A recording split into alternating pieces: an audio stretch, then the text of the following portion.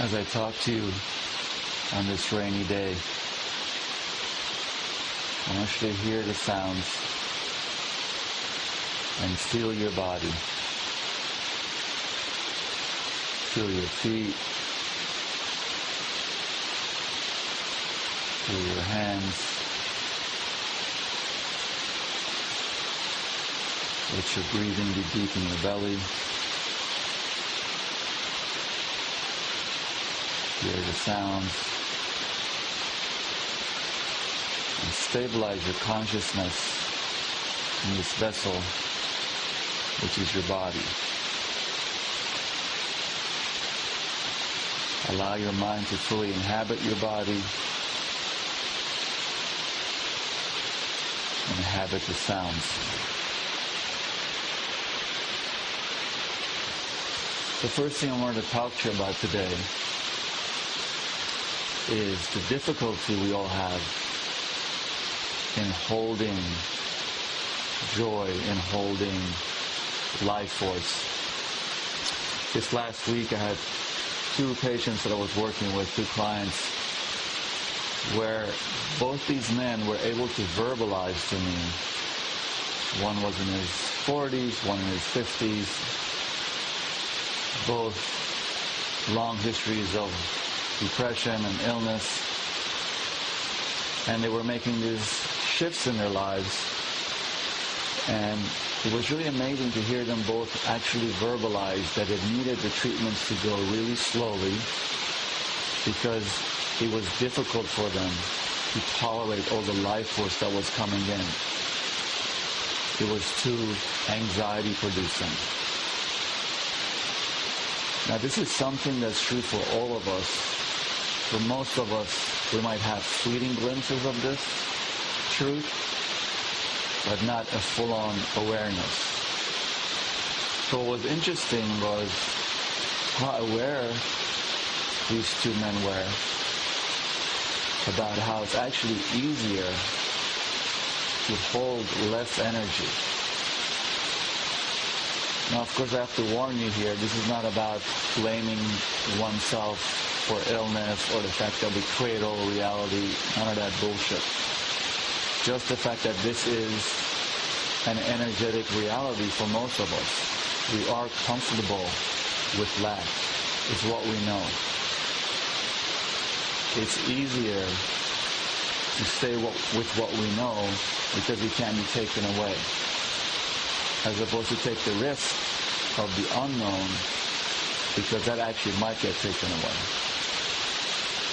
So that's something I want you to sit with. It's not a 2-second awareness practice. It's actually something to pay attention to every day. Where are we shutting down the energy? Where are we saying no to bigger horizons? Whether on the mental level, spiritual level, emotional level, because we actually fear for it to be taken away. It is much easier to stay small than to open up, because it feels safer. And we do live in a time and a culture where things are so shut down, which on one level it actually is easier to stay shut down. But the problem with that is then we're not tasting, we're not being here. There's a study that came out recently about how in the US we have one of the highest rates of mental illness and depression. If I remember correctly, the number was 26%. So we're swimming in that ocean. We have to examine what is that in our culture that leads us to that and makes us comfortable in staying in that space. Again, this is not something that one uses to blame oneself. It's something that one uses to become aware and navigate the waters of one's life with the rudder of knowingness. Now, another thing that both these men actually brought to my door, which is something I see every day. And I don't want to generalize here because generalizations obviously are very dangerous. It's how for so many of us, depression is not grief as what's believed to be, but it's actually depressed anger and rage. We have learned, especially in the spiritual community, to really shove aside, push aside, depress our anger and rage, which are part of the human emotional palette, in order to beg for love, in order to be good girls and boys, good men and women. We have confused being real with being good. Being real means sometimes you're pissed off, sometimes your heart's open enough to envelop all the world, sometimes you're greedy, sometimes you're generous, but that all these things flow in and out. So the shtick that we do for survival's sake is to be the good boy or good girl, especially in the spiritual community. We all have had the pleasure of meeting a woman or a man who's real, who's fully in their power. When asked a question, they answer from a truthful place. Sometimes that can actually feel uncomfortable because for most of us, the masks are so thick that we have no awareness of how to do this ourselves. This is again where the sitting every day comes in. Because we're so dissociated from ourselves that the you that's listening to these words might be 20, 30%, 40% on a good day in touch with what's really going on underneath.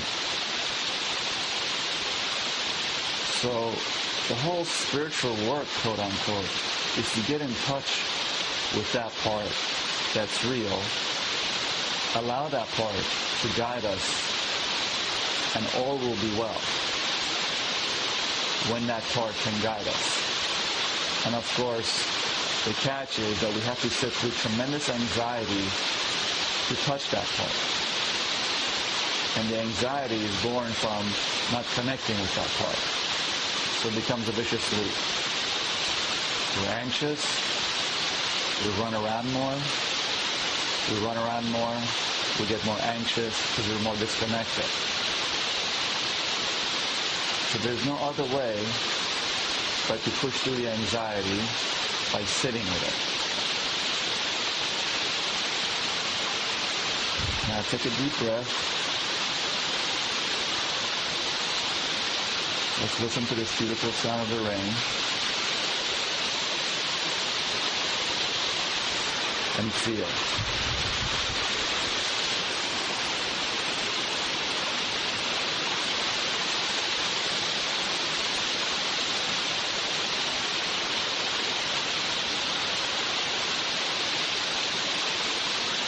Breathe in your belly.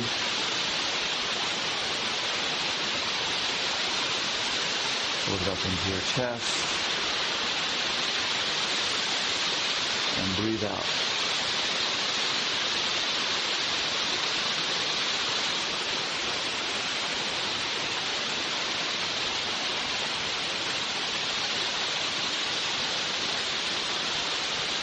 As you're breathing, allow yourself to expand.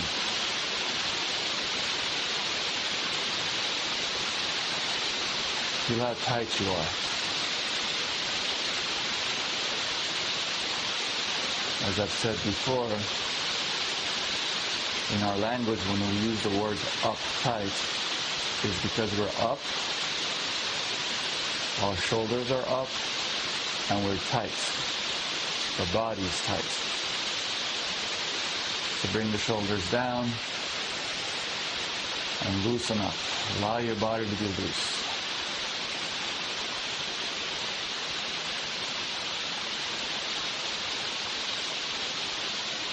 Allow the sounds to wash through you. and allow the breath to help you expand.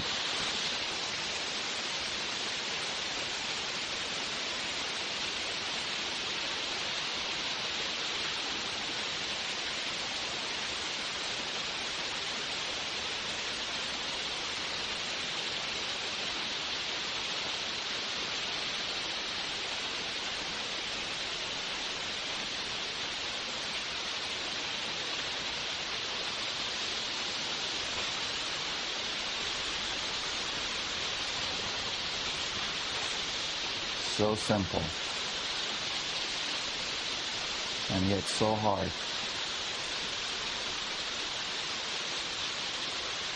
To just be here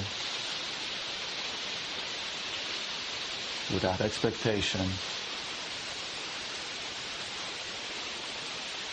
without hopes, without fears. Just be.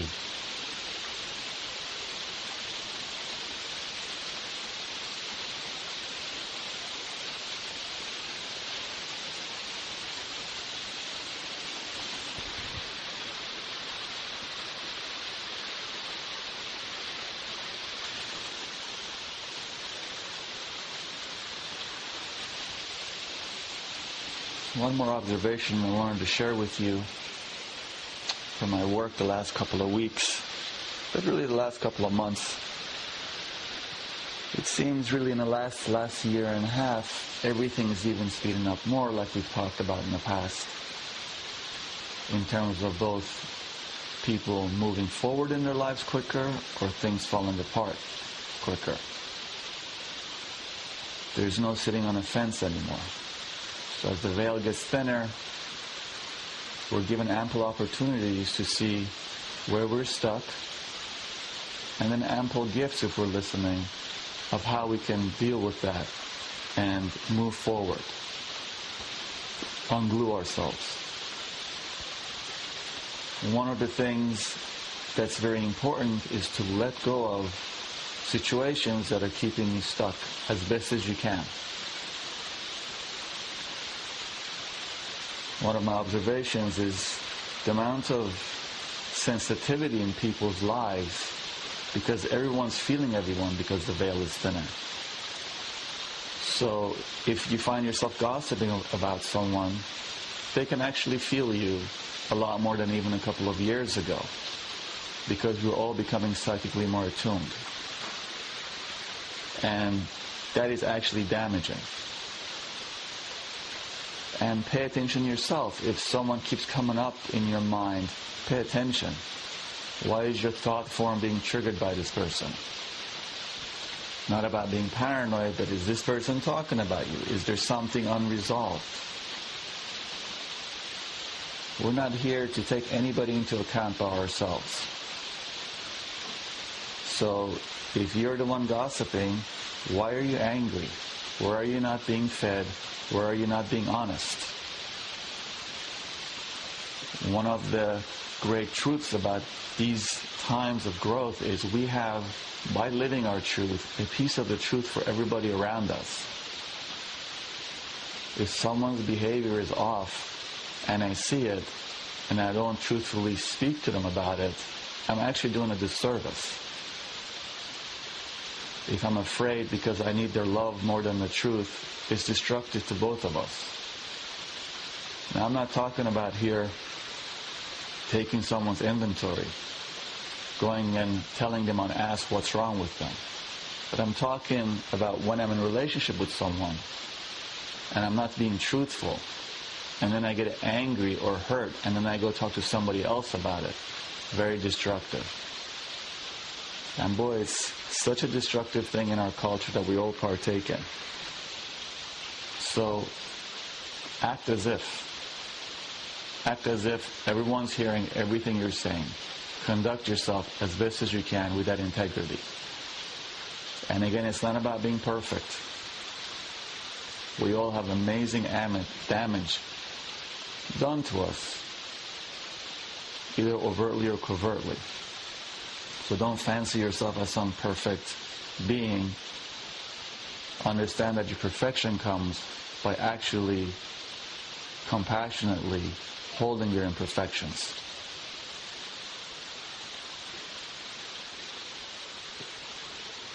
Again, feel your body. Feel your hands. Feel your feet.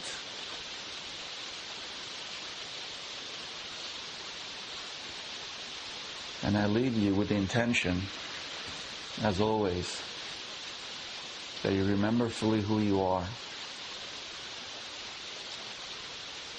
and that you seek,